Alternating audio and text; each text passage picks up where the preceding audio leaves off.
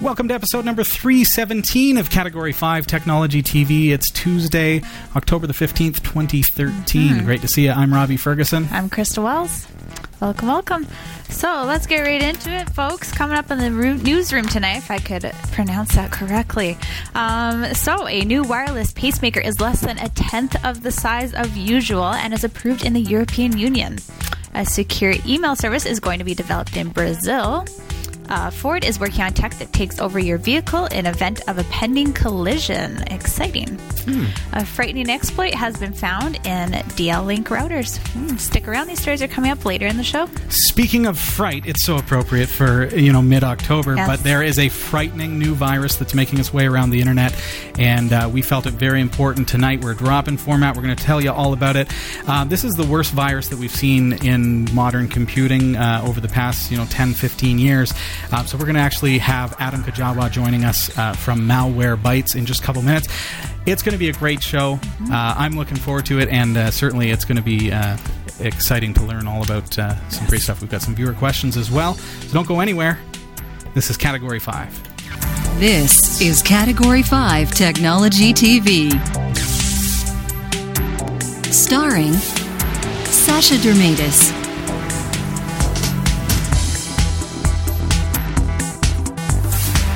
Hillary Rumble,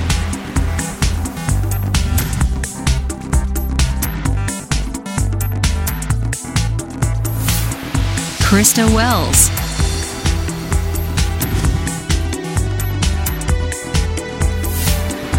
Eric Kidd,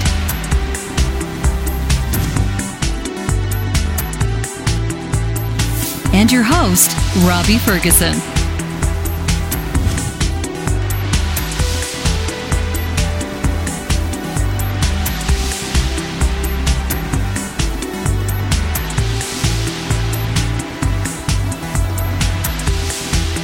At EcoAlkalines, we believe you should be able to trust your batteries not just here, but here, and here. But with one exception, you should also be able to trust your batteries here. EcoAlkalines are the world's first and only certified carbon-neutral battery manufactured to the highest standards of recycling and quality, without any trace amounts of harmful chemicals like mercury, lead, or cadmium. EcoAlkalines provide performance that rivals leading national alkaline battery brands at a comparable price. Find out more about the EcoAlkalines difference. EcoAlkalines.com. Broadcasting since 2007, Category 5 Technology TV has grown year after year, faithfully bringing viewers hundreds of one-hour episodes focused on helping with their tech questions, assisting with the migration to Linux and other open-source alternatives, presenting new and interesting tech products, and providing insightful interviews and demonstrations. All this is provided free of charge. We are now in our 7th season, and it's time to improve the viewing experience. Make the show look and sound great. We continue our focus on fun, educational broadcasting. Stand with us as we build a brand new studio for Category 5 Technology TV. Bringing Category 5 TV to the world with better visuals, full 1080p video, and a permanent sound-isolated studio. We have big dreams, and we want you to be a part of them. Please support Category 5 Technology TV. Visit cat5.tv/studio to be a part of our crowdfunding campaign for a limited time. With contributor perks brought to you in part by Category 5 Technology TV. Bag to Nature compostable garbage bags. EcoAlkalines environmentally responsible batteries. Free Play human-powered devices. NetTalk Duo 2 with free calls to the USA and Canada and no monthly phone bill. And the Android-powered Rico Magic Mini PC. We thank you for your support. Please visit cat5.tv/studio today. This is Category 5 Technology TV. I'm Robbie Ferguson, your host. I'm Krista Wells. So good to see you. That is, always. How you been? Oh, good and stuff. Keeping busy. Good. Yeah. And yourself? Excellent. Yeah, definitely busy. Good. That's just the nature of the whole thing. Just busy folks. Here we go, folks. It's an exciting time for us, for sure. Good stuff. Mm-hmm.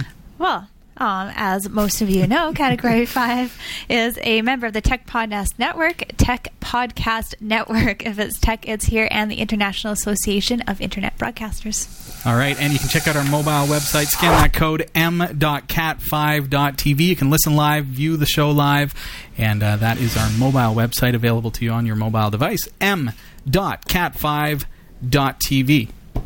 Okay, folks, well, there is this nasty virus that's going around. It's called CryptoLocker, and we've been seeing a growing amount of this making its way around the internet. And so I've asked our good friend Adam Kajawa from Malwarebytes to join us on the show, and thankfully able to be here tonight. Adam, it's so good to see you. Thanks for joining us at Category 5. No problem. Glad to be here.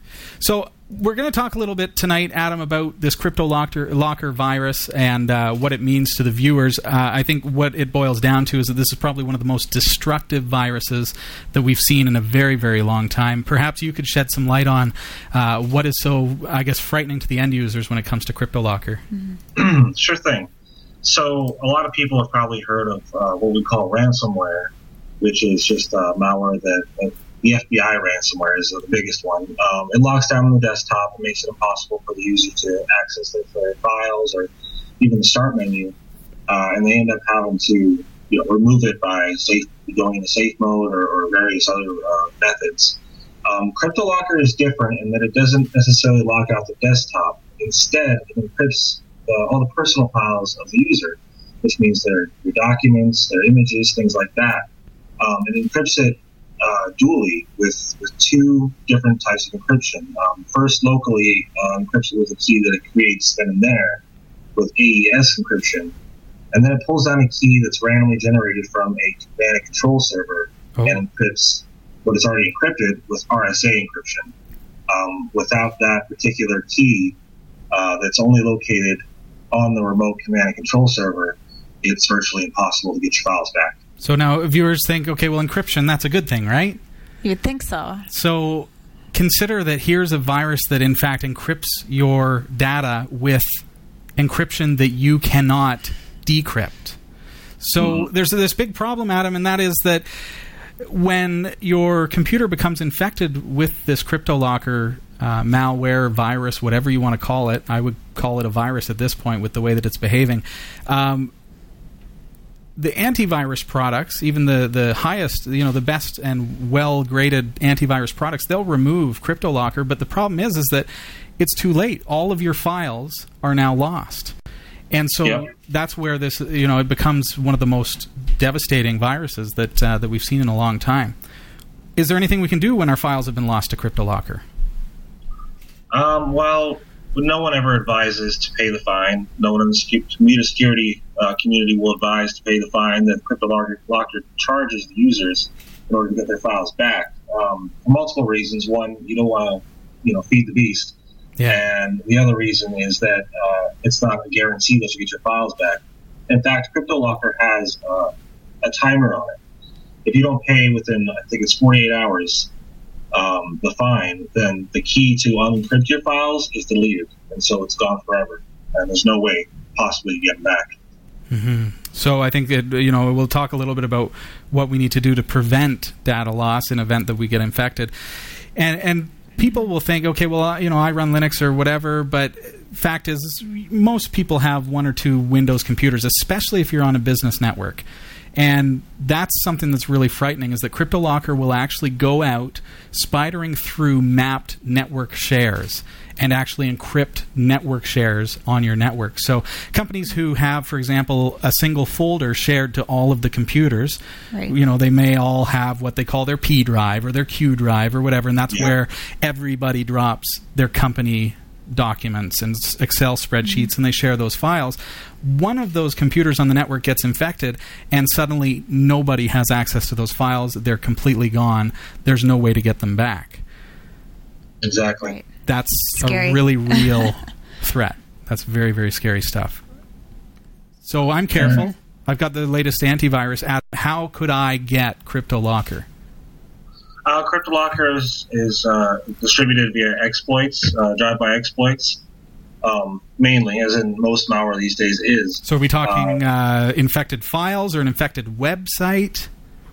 As an infected website that you might visit if you're not using a up-to-date version of Java or Flash or something like that. I see. Or even one that just has a vulnerability in it. The page can exploit your browser or that particular application, like Java. Is Chrome or Firefox safer than Internet Explorer? It's really a toss in the air. I personally say I like to use Chrome. Mm-hmm. Firefox has had its own bugs, and Internet Explorer has come a long way, and it's much more secure than it used to be. But I still recommend using something like Chrome. Okay. But it really comes down to just the extensions you use, and the add-ons, and things like that. If Java is installed for your browser, regardless of the browser, and it's an older version, it may be susceptible to an exploit. Now, do we need to remove Java? Do we need to remove? I disable it. I mean, you have Java running on your operating system.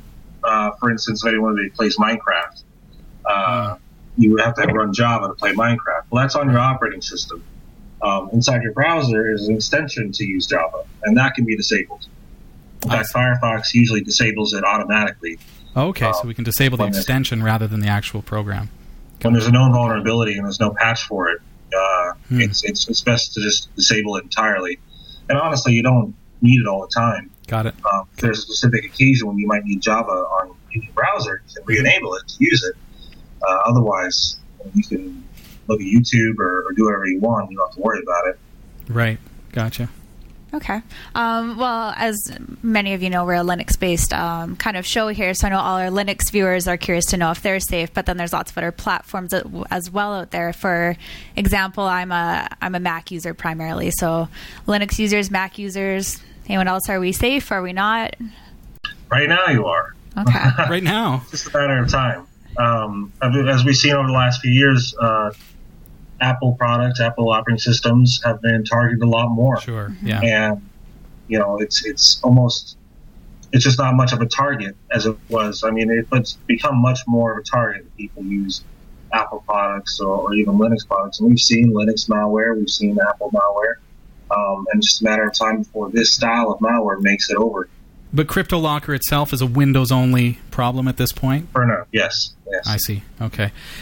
In general, what can we do to protect ourselves against this type of thing? Is there something that we can, obviously you're with Malwarebytes, and I use various antivirus from ESET, and the fact is no matter what antivirus you're running, it's still able to get through, which is a very, very scary thing. And as I was mentioning at the beginning of this interview, it will detect and remove the virus, but by then it's too late because your files are already encrypted. I'm not a viral programmer, so I don't know how that's even possible, but it's very, very scary. So what can users do, and is there something that you're doing with Malwarebytes that is more effective than, say, just our antivirus in and of itself? Well, there's two main methods of protecting yourself from something like CryptoLocker. The first is using an antivirus, anti-malware type tool, one that uses a proactive approach and that prevents execution of the malware to begin with. Yeah. Or even we have a product, Malwarebytes Anti-Exploit. Other AVs have similar products that block exploits from even executing on their system. I see. Which is a great way to stop it. However, new variants are made all the time of different kinds of malware, especially something like CryptoLocker. So while today all the AVs might protect against one variant, tomorrow they may not protect against that one. Yeah. So the best thing to do, honestly, to stay safe from this particular threat is to use backups. Backing up to something on a network is obviously not a good idea.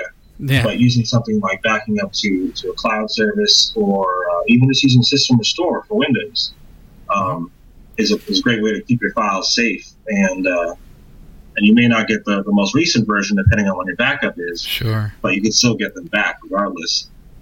You know what? That's a very honest answer, and I greatly appreciate that on behalf of our viewers.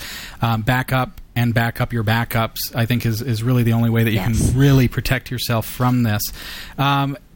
I actually, you mentioned about Windows Restore, and it's one of those things that, sometimes we turn that off because it takes up space on our hard drive. But I did find that CryptoLocker was unable to touch volume shadow copies, which is an exciting thing because Windows 7 out of the box is going to have a volume shadow copy enabled for your documents folder. And because of that, if your documents get corrupted in the documents folder, you can in fact revert to a previous timestamp by right-clicking on the folder, going properties, going into previous versions, and you'd actually be able to recover those files after you've used your antivirus product to remove the infection. So that is effective, but where that goes wrong is, like you say, what if your volume shadow copy is out of date, or what if you're running low on hard drive space and so Windows allocates very little to your volume shadow copy and you've got a massive documents folder? Then that's a big problem. So cloud backups, definitely offsite backup. Some of the offsite backup solutions, and I'll put some links in the show notes for episode number 317, but they'll actually offer incremental backups, which means you can choose a date before the infection took place and actually revert your files, which is a fantastic way to do it. Malwarebytes has a secure backup solution as well, but any wants to work as long as it takes them off of your system and stores them somewhere secure. But like I said, doing it on the network, even having a remote or a USB drive to back all your files up on, if it's still plugged in, it's susceptible to being infected. And we've tried to reiterate to our viewers as well, Adam, that a RAID 1 architecture, for example, as a backup solution is not actually a backup solution. It's a fail-safe against a failed hard drive. Yeah. But CryptoLocker is a real wake-up call to us in that if you get this infection, both of your drives are corrupt. You have no access to either of your RAID 1 drive because the files are gone.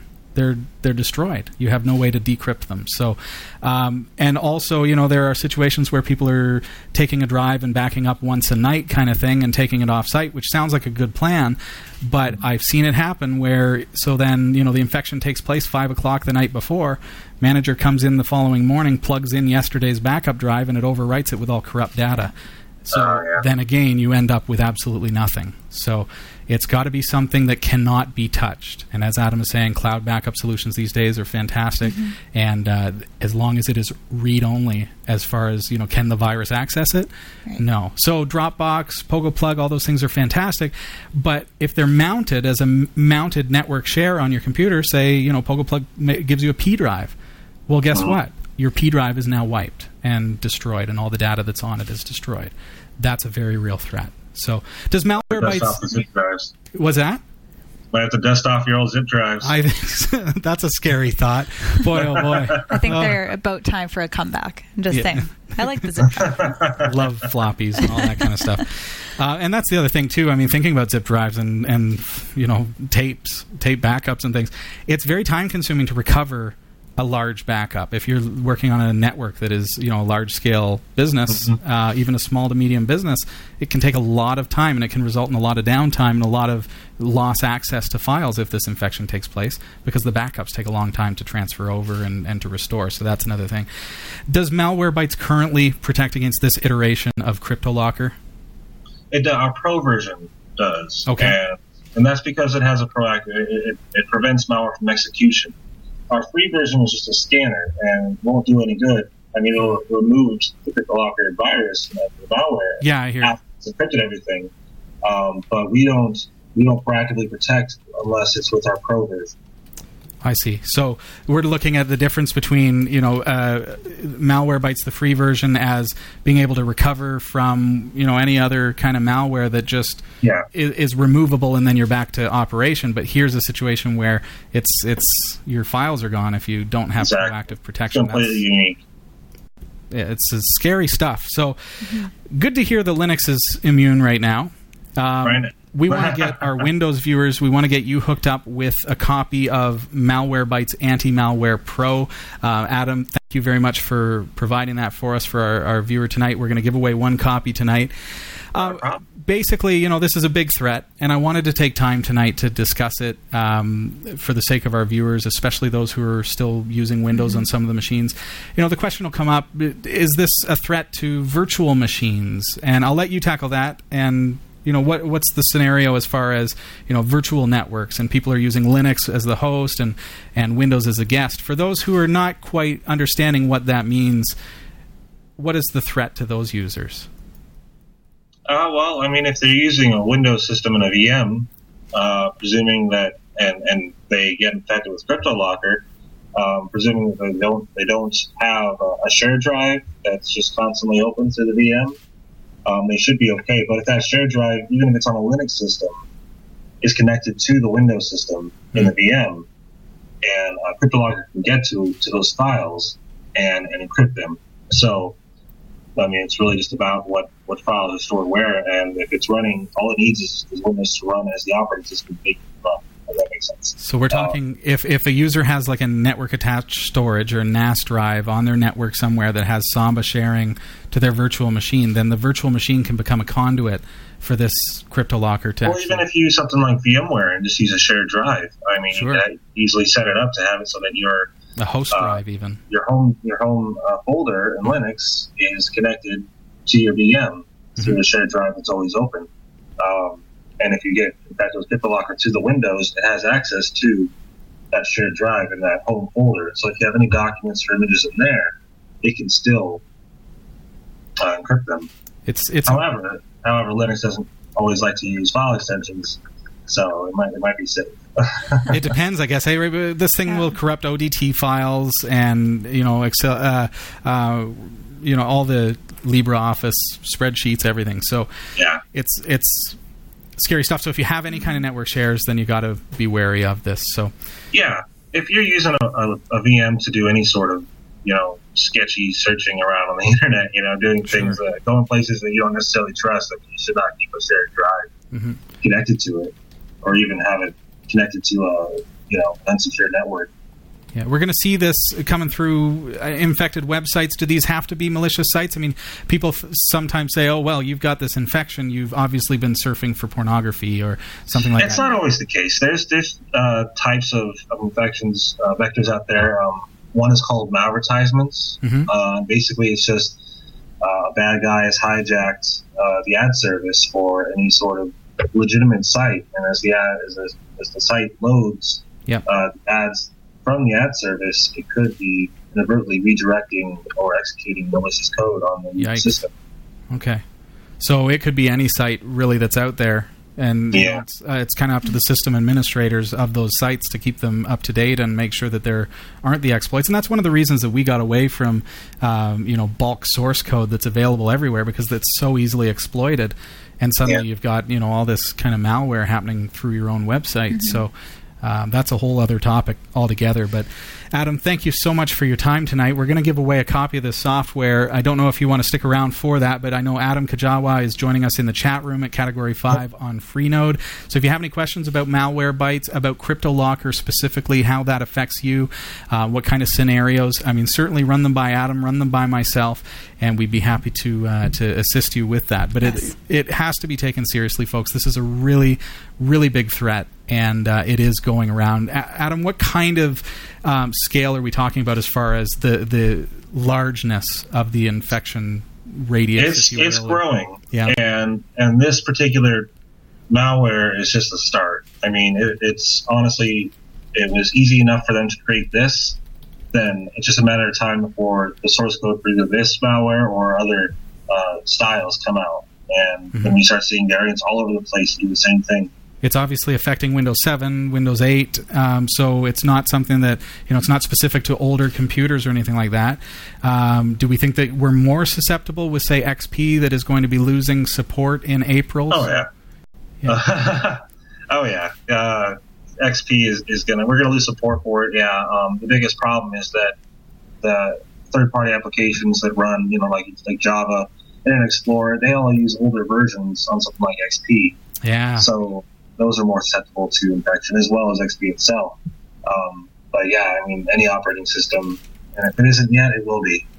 Yeah. Okay. So if you're running Windows XP, be warned that it is going to be basically expiring come April, and when that happens, there is not going to be any security support. So it's almost as you wonder if there are hackers lying in wait with a whole bunch of new malware just waiting for their opportunity. They're just waiting. Well, a lot of them have actually already switched over to 7 or 8. They're looking for the bigger targets. Yeah. There's less and less users every day of Windows XP. Once everyone listening to this is probably telling all their friends and family, why are you still using XP? Yeah, right. Okay, Adam, well, thank you so much for your time. We're going to give away a copy of Malwarebytes Anti-Malware Pro. So Drawbot is in the chat room. Here we go, folks. Let's see. There are your names loaded up from the chat room. I am Boris Karloff, Carly, Eric1212, Jim Gregory, Dave Maydew. Good luck, everybody.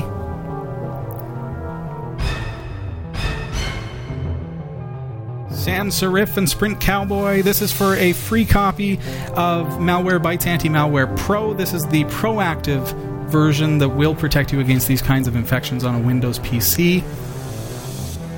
And it will work in your virtual machine, I presume, too. Hey, Adam, like you could install this on your virtual machine so that it would then protect you. Yep. Very good. Dreamer and Dennis Kelly, Rev D. Jenk. Oh, wouldn't it be ironic if Adam Kajawa won? Just saw your name fly by there, my man. That's funny. If that happens, we would redraw. Good Guy and Garby and Napa Polar Bear. Flying through the names. Bill 777 GWG. Guru of the Matrix. Here we go. Things are speeding up. Again, this is a free copy of Malwarebytes Anti-Malware Pro. What's this worth to us, Adam? What is the retail value on this product? $25. Yeah, very good. Is it a lifetime license? Do we need to renew it once a year? It is a lifetime license. Very good. Speeding things up. Going through all the names.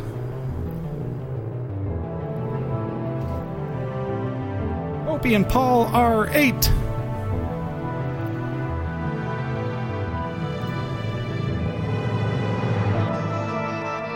Go. I can sense it's getting close to the end. Come on, Drawbot. Pick one. Drawbot, come on. Doesn't want to offend anyone. He's like, I got to show everybody's name. It's only fair. At least 10 times. I've seen Adam Kajawa about 40 times there. I think he's going to win. Yeah. Just feel it. And the winner of Malwarebytes Anti-Malware Pro is R.D. Blair. Congratulations, R.D. Blair. All you have to do is email us and just claim your prize. I'll send it over to you by email. Adam Kajawa, great to see you again, and always nice to have you on the show. Thanks for being here. Oh, and I just realized I've got you up on green screen. There we go. Always nice to have you here. Thanks for being on the show. And thanks. Glad to be here. Cheers. And thank you for all the knowledge that you share as well. Where can we find you? Where can we find more information about basic security essentials and all the stuff that we need to know? Well, our website is malwarebytes.org, and we actually have a blog that we post on multiple times a week.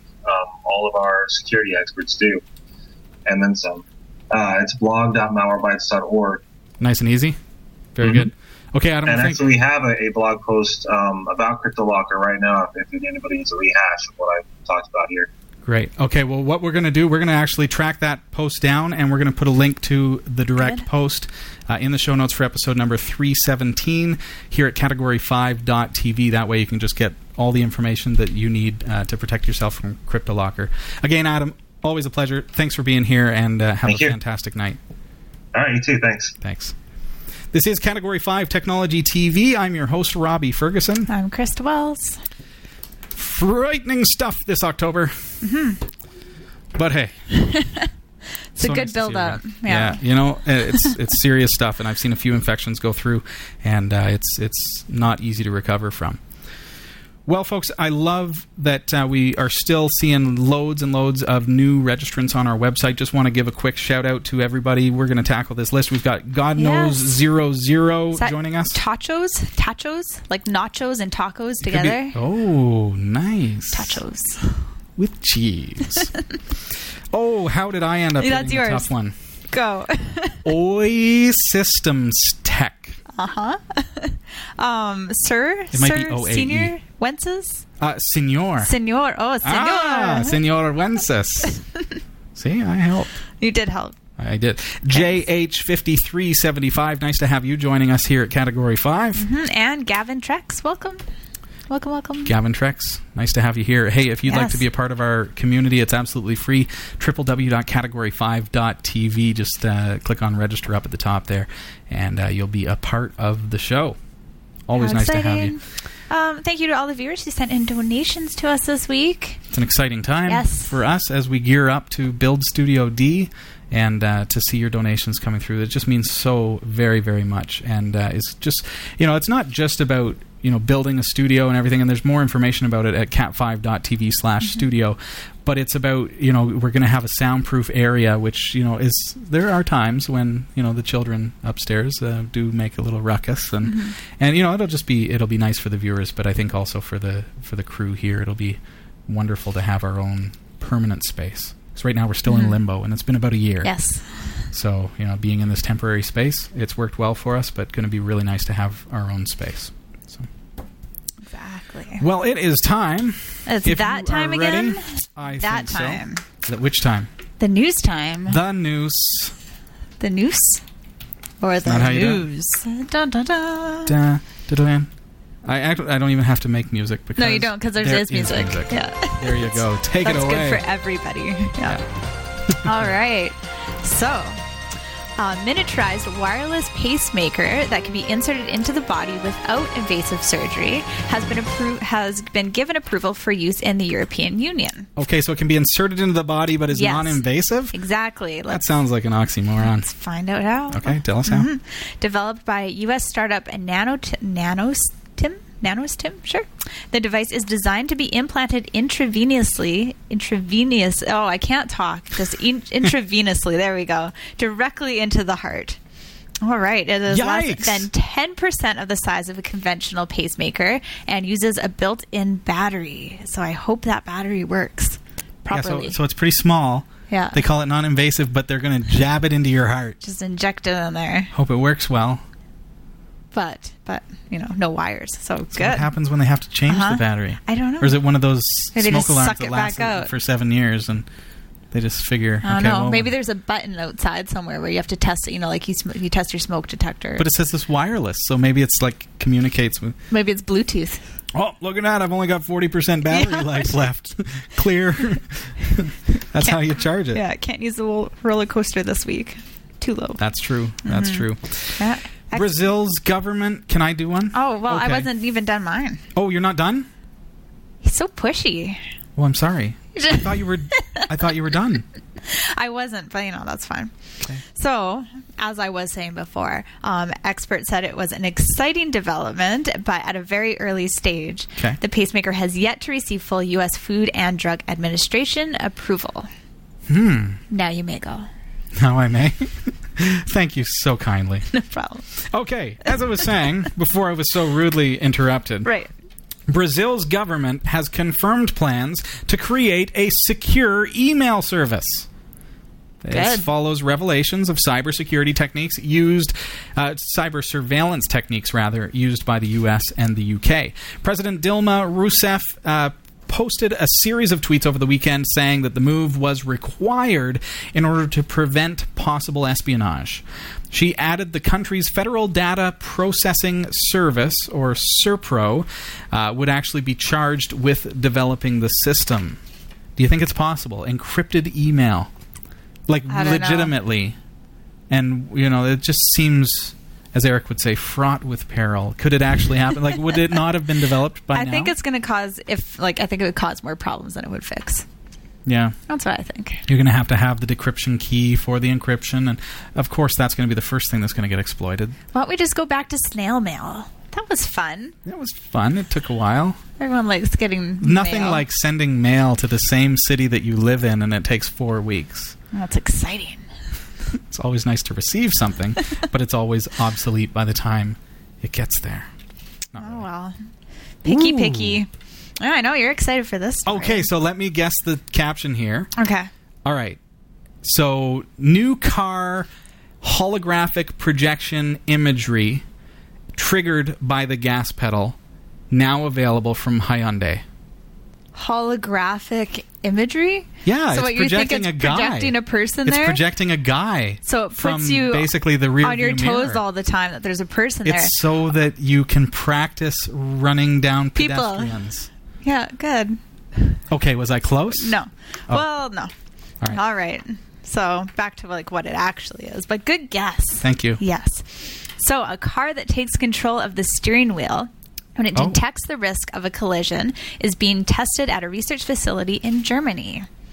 Ford said the obstacle avoidance system first warned the driver of danger and then took charge if they did not react. So it gives you a chance, and then if they go, then they take control of the wheel. There's a guy in front of you. Yeah. Yeah, exactly. And if you don't do something, what happens? Then they take control of it for you. Interesting. Yeah. Yeah, so the system scans up to 200 meters ahead by using 3 radars, a number of ultrasonic sensors, and a camera, which are all installed in the vehicle. Okay, so I hope, like, what if it's dirty or something, though, and you can't quite see? And then people are just like, they're just like thinking swerving. it's something. The thing just keeps on swerving because there's bug. mud on there's the camera. There's a bug on your camera. What would it think if a fly was flying toward it? Never drive this thing up in Muskoka, folks. You'd be swerving into the all ditch, over the place. into the rock cuts. Huh. It says an additional built-in display shows a warning sign and sounds a chime. Oh, how nice. Oh, that's then, great. if necessary, it applies the brake, scans for a gap in the road ahead, and steers to avoid a crash. All right. According to Barb Samarzish, I give you all the hard names. I know you do. Yeah. Vice President of Product Development at Ford's European Division, obstacle avoidance can sense a pedestrian or object coming across the path of the vehicle. If it doesn't sense you responding accordingly by brake or maneuvering, it will take over. The firm showed off the tech at the facility in Lamel, Belgium last week. Krista? Cool. I like my idea better. Yeah, I know, it just keeps projecting people out there. So if you were like really desperate, like Robbie, I'm sure, you could start up your car and project all your little friends, and then you can have friends around you all the time. You could have like a you would always have party. friends. You have a trunk party.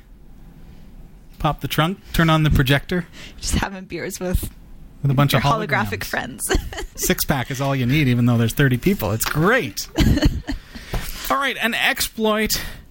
I should say an easy-to-use exploit, backdoor, has been found in 7 different models of domestic routers made by D-Link and Planex.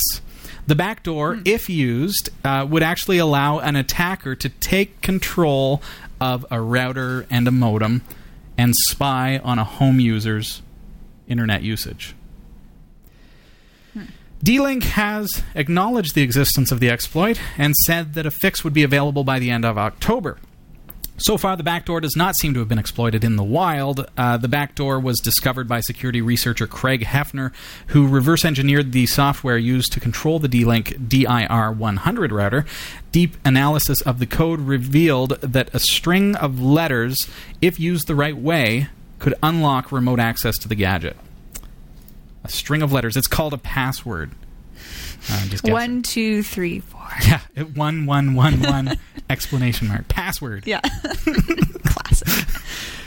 That's kind of scary because, I mean, you don't really realize, but your router is kind of it's the entrance way to your home network, right? So we're hearing more and more, as we're kind of on the topic of security tonight, we're hearing more and more about hackers, if you will, maliciously using remote desktop on Windows PCs to access the user's computer and install Trojans and install malware to allow them to access other systems and even, create botnets and things like that. So having access to be able to control your router, that's pretty serious stuff. It gives them access to every computer on your network.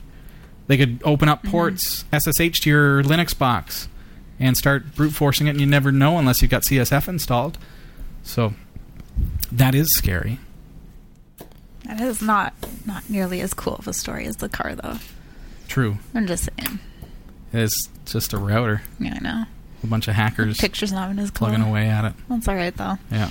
Yeah, but if you're interested, you can get the full stories at category5.tv/newsroom. This week, the category5.tv's newsroom was researched by Roy W. Nash, and we had contributions by our community of viewers. If you are interested in a story that you think of is worthy of on-air mention, you can email us at newsroom@category5.tv. For the Category5.tv newsroom, I'm Krista Wells. Thanks, Krista. This is Category 5 Technology TV, and you'll find us online at www.category5.tv. I know that you've sent in your viewer questions this week. You can go, you can go to cat5.tv/ask to do so. You can also send them in through the chat room, through email at live@category5.tv. Do you want to pull up some of the emails that we have received this week, and we'll just get through as many of those as we can. Sure. Appreciate you sending in your questions, folks. That's what the show's all about, and we love having your interaction, so thanks for that. All right, so here's a question from Bill777. Hey, Bill777. He says, I had submitted a question asking how to find Wine I had installed in Point Linux, but after checking some, it said that I only had a helper installed. Maybe a better question would be, how do I install Wine in Point Linux? Okay, so you're probably thinking... He says he's also new to Linux, so... Okay. So you're likely thinking, okay... Let's have some wine. Have some wine. Where do you get the wine? Where is this? I've learned that all these kind of names... Anything that has to do with food is ridiculous, so I'm starting to learn. Huh. Okay, so what I'm going to do, I'm going to bring up my computer screen here. There we go. And we're going to go into Synaptic Package Manager. There's 2 packages, really, that I need. I don't even know my password. It's... Password. More solid than that. Password 1. Capital P. Yeah. I have an @ symbol as a A. It's fantastically secure. Yeah, now everyone knows it. Yeah. Okay. Wine. Just do a quick search. You'll see that there are 2 packages that I need. First of all, Wine and Wine Tricks. That's it. I've already got them installed. Wine Tricks. Done. So you select those, mark for installation. Select that, mark for installation. I already have it, so it's all good. So then what's going to happen is you're going to say, okay, well, where do I find it? I don't see it. Oh, well, I have Wine Configurator and Wine Uninstaller, but where do I go to actually run a Wine program? So what we need to do is, first of all, go to Terminal. I'm thinking out in my head whether I've got a Windows program that I could actually use to test this with, to show you. And I don't really. Imagine that. Don't have a Windows application handy. But go to your terminal, okay? And I do have a Windows application running because I'm actually using Desktop Presenter in order to stream my desktop to you right now. This is a Windows program, and I'm actually using this to stream my desktop. And we've covered that on the show before. But with Wine, all you do is you've got your executable, so say it's notepad.exe, so you just proceed that with Wine, and it will run it with the Windows application layer. So then you'll be able to run that application as if it was in Windows. But you're not. Let's see if I have any installed. .wine, drive C, program file. No, Windows. Let's see if there's anything in Windows. There might be like a notepad or something. WinHelp is there, an exe. Regedit, there is notepad. Okay, so see, like, if I tried to run notepad, like, it's just, there's no way to do that. So what we do is we go wine notepad.exe, and there it is. That's notepad. Okay. So I'm just using that as an example because I happen to have notepad on my system. Perfect. So let's say Notepad was the application that you wanted to be able to launch. So now to create a launcher for that, I could right-click on my desktop, go create a new launcher, and we're going to call it an application, and we're going to call this Notepad. We know it's a Windows program. We're going to browse to it all the same. And you know what I can actually do? I've got it here. I know that it's in my... The path is irrelevant. The path just happens to be where my Notepad is. Wherever you've put the executable file that you want to run. C/Windows notepad.exe. So then proceed that with Wine. Okay? And then should be good to go. So now I've got a launcher on my desktop called Notepad. There it is. And if I double click on that, it did nothing. That's so exciting. Let's put quotations around it.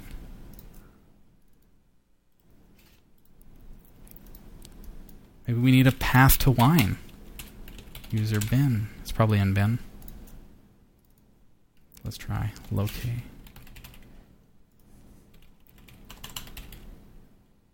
Where is Wine? It's in, user/bin/wine.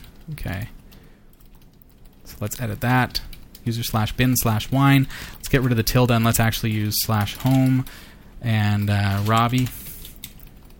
.wine, drive C, Windows, notepad.exe. Have I done that right? There we go. So it didn't like that I had a tilde instead of my actual home folder. So you notice now when I double-click on Notepad, it runs just like a Windows program. It is, in fact, the Windows program. It's an executable file, exe. This is obviously a Wine version that they've created. It's like a clone, but it is, as you saw there, it's an executable file, and it is running just fine. And you'll be able to run quite a few things. And as I showed you, I am running Desktop Presenter, which is a package from Telestream, and this is a Windows application. It's not designed to run on Linux, but it runs just fine. So we're able to actually show you the desktop because of that. So Wine doesn't really have a menu item as such. You have to kind of run the Windows executable file by using the Wine command preceding the file name. So if you've got like a setup.exe, you would go into the folder in Terminal, or you quite often you could just double-click on it, and it will run it with Wine. I think that's probably going to be the case in Point Linux. You can try that. But if that doesn't happen, you can always go into Terminal and do it that way. So, hope it helps. Wine, and Wine Tricks. And Wine Tricks is a tool that from the terminal you type in Wine Tricks or hit Alt F2 and type in Wine Tricks, and it will allow you to add packages, configure Wine a little bit easier, and that can be very, very helpful to have. So, hope that helps. Let us know, please. Or I can always remote in with TeamViewer as well. Good stuff. So here's a question from David.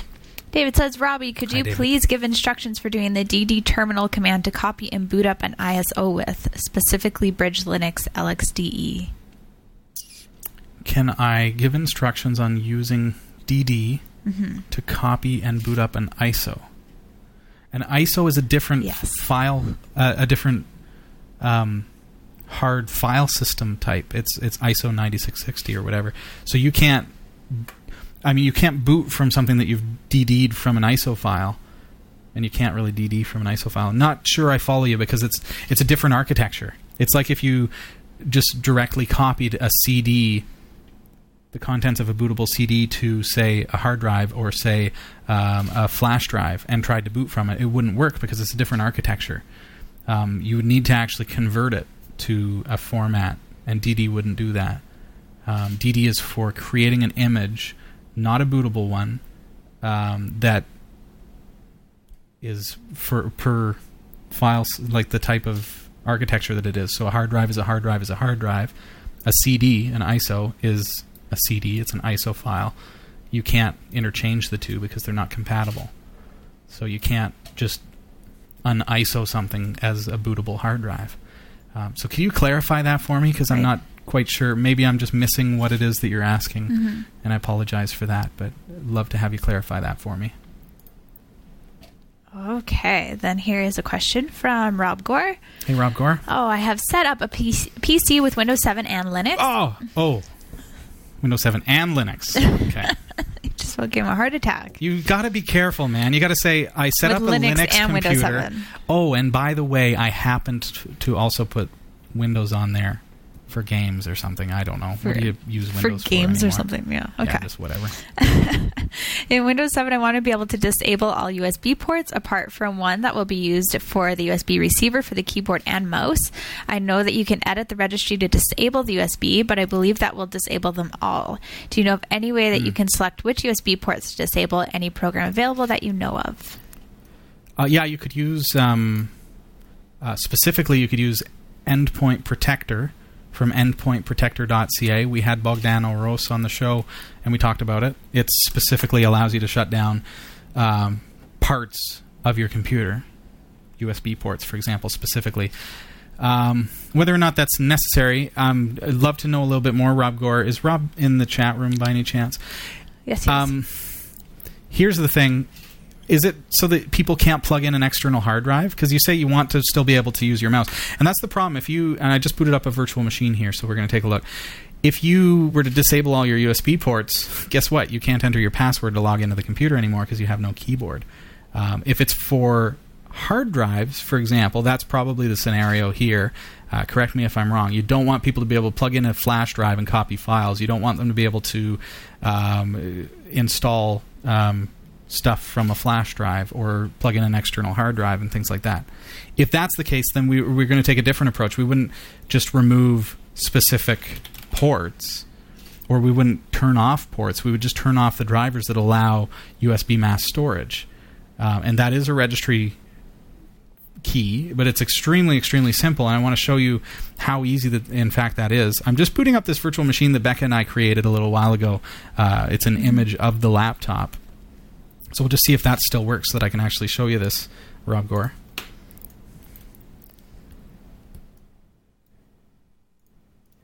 It wants me to activate Windows. I'm not doing that because it's just for the test.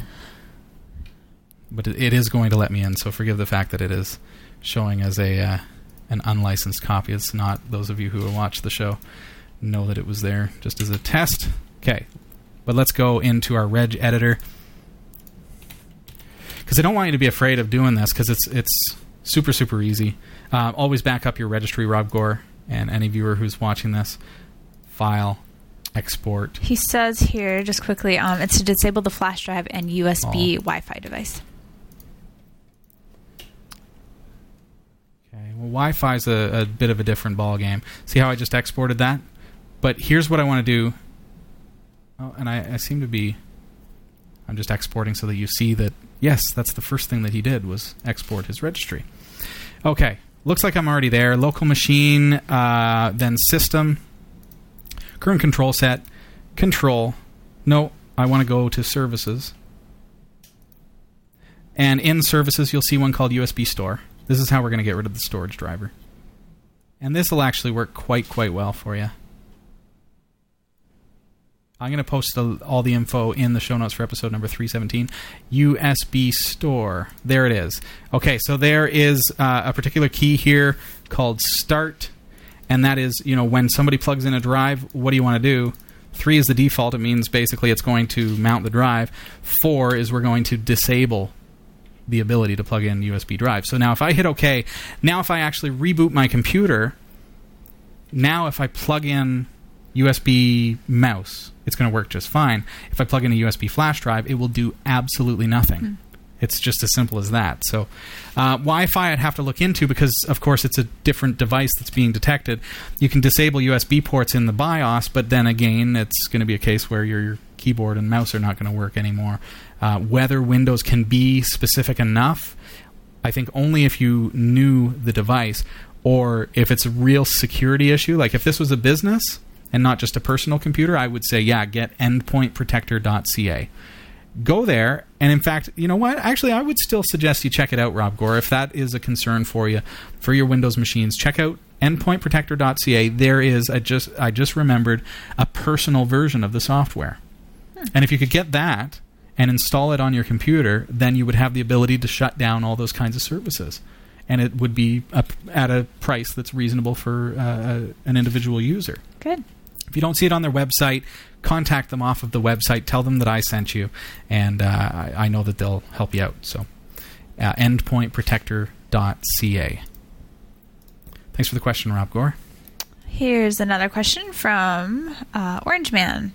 Hey, Orange Man. It says, Dear Robbie and host, I wrote to you last week about getting Skype working on my Zoran. I think you may have understood what I meant. I was using the Cheese program to test to see if Zoran responded to the video camera, then closing it down and then running the Skype program on its own. Okay. It works with audio only and the video is not working. I did this with both systems since I have a Skype system using Zoran and my parents use my old laptop with Zoran on it. I did look into the options in video. It seems that the path to the video is pointing to USB camera. In Skype? Yeah. /dev/video 0. Okay. Since I'm not very confident with using Zoran at the present, I still use Windows. It seems to me that the problem is that the camera is working on the laptop via Cheese, but not responding when using Skype. Maybe the path is not right on Skype. So I think I maybe misunderstood it, is what I think that's they're saying, which is not altogether impossible. I was trying to put my head around it because it sounded like they had 2 webcams, and we were trying to figure that out. Let's bring up... I'm going to show you one last thing that I can show you here, Orange Man. It was Orange Man, yeah. Yep. And that is because you say Cheese is working. Let's bring up Cheese. This is going to turn on... you know what? I actually have Skype loaded here. I'm going to quit Skype. Now, sound and video, Cheese. That's going to bring up our tiny little webcam here. Hello. Okay, so from there, what I want you to do is go edit preferences, because we know that the camera is working in this scenario. So here we are in Cheese, and it's working. So now look at device, and just make sure that it is what you're expecting in Skype. So if it says /dev/video1, then we know that we need to change Skype to actually use a different path for the device itself, because it's very possible that Skype is just defaulting to whatever whatever the first thing is, and that could be any device, right? So try that, then go into Skype once you've closed Cheese. Once you've got Skype up, go into the settings for Skype, which is options and video devices, and you'll see that dev/video0 is selected. If it's anything other than what was selected in Cheese, then you want to change it there. So make sure it matches what Cheese said. What Cheese said? That's what Cheese said. Oh, I made it funny. I hope that helps. And if it does not, if your webcam still is non-functional, then I think that the best thing for us to do would be to have me use TeamViewer to log into your system and take a look. That would be really the easiest thing for us to do. So you let me know, and just tell me if that fixed it, like if that helped. All right? But otherwise, I'm kind of shooting in the dark a little bit, because trying to figure out what it is that you're experiencing, and I just hope that we're of some help to you. All right, and here's one from Rick Van Leeshout. Hey, it says, here is a picture of his setup watching the live show. Nice. Let's see if I can bring this up for you. There it is. Look at that. Oh, he watches in the dark. That's cool. So you got Backstage Pass up there watching us from behind. There's the intro. Who's that guy? Who's that? Thatbaldnerd.com. And the chat room. Cool. And I think you need more screens. I think bigger screens would probably be a good idea. I think you should just mount them on your wall. It's like a life-size Robbie head right there. Oh, that's getting scary. Yeah, it is. Watching us in life-size. Cool. Thanks for sending that in. I'll give you 100 viewer points. Let me know what your username was. And I'll check your email as well, just to verify. And if I see it registered, I will give you 100 viewer points. Nice. Yeah. Thanks for the picture. Very cool. Do we have time? Oh, that's all we got. A minute and a half. Anyways. That's perfect. Yeah. Perfect. Chat room, thank you so much for being here tonight. Krista, did you have fun? Oh, I have fun all the time, except when you insult me before the show. Before the show. And then it puts a dapper during the show. That's all I'm saying. I'd be a lot more fun if you were nice to me. But it's nice to be here. I am a hard guy to work with, I tell you. It's difficult to put up with me, isn't it? Just smile. That's all. That's all you're going to give them. That's it. You're just going to leave it at that, like that. If you can't say anything nice, mistreat my then co-host don't say anything at all. Ah, boy, oh boy. Hey, this has been a fun week so far. We've had a couple of late nights getting things ready for the for the big fundraiser at cat5.tv/studio. Thank you very much for the graphic work that you've done there. It looks great. I think Krista's done a fantastic job branding it and making it look nice. So please do check it out, cat5.tv/studio. All the details are there. I don't need to get into it right now. But that is all the time that we have for tonight. I believe next week Eric Kidd is going to be joining us, and the topic that we were going to look at tonight before this virus hit last week is looking at how to use entropy to increase the security of our passwords. We're going to be doing that with Eric next week, so make sure you stick around. Garby, yes, unfortunately, and we've never really mentioned it on air, but it's in my blog. Spacefish passed away. Yes, it's very sad. A couple of weeks ago, so information's there in my blog. But he was such a wonderful little fish. He was with us for about 2 years, a little bit more than 2 years, I think. So, and it was actually when you first started on the show, we had a feature where we were naming Spacefish, and it was a lot of fun. Yeah. So Major Tom it was, and that's it. So does that mean it's the end of my Cat 5 career as well? No, absolutely not. No, and it just gets better from here. It's just less work to tend to. So There you go. All right, folks, have a fantastic week. See you next Tuesday. See you guys. We hope you enjoyed the show. Category 5 TV broadcasts live from Barrie, Ontario, Canada every Tuesday at 7 p.m. Eastern. If you're watching this on demand or through cable TV, check out the local showtimes in your area at category5.tv and find out when you can watch live and interact in the community chat room. Category 5 is a production of Prodigy Digital Solutions and is licensed under Creative Commons Attribution 2.5 Canada. We'll see you next time. Thanks for tuning in.